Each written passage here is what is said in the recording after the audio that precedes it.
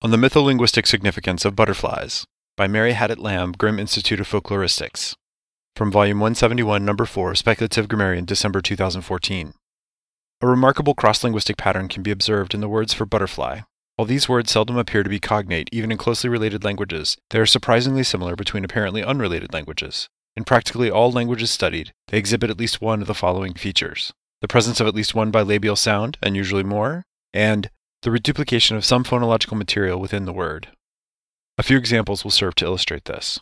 Latin papilio, Japanese cho-cho, Hebrew pa-pa, Georgian vavela, Hawaiian pulelehua, Nahuatl papalotl, Basque pinpilin pausha, Guarani panambi, Itilmen wewech, and Numbami kambombo. While most linguists attribute this to sound symbolism, and Barish and Limalun reconstruct the proto-world Umbwambwali, there is a second, crucial observation that these theories overlook.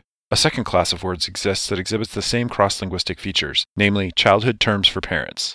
Words such as mama, papa, and abba are found the world over. It can therefore be seen that the origin of this pattern lies in deeply rooted folk memories of the cult of an ancestral butterfly god, which must have been pervasive at the time of the migration out of Africa. Further evidence of this can be seen in the fact that the Japanese cho-cho, one of the few butterfly words that does not contain a bilabial, strongly resembles chichi, own father. The Russian babochka resembles babushka, grandmother. And the Spanish mariposa references Maria, a sacred mother figure in Catholic belief.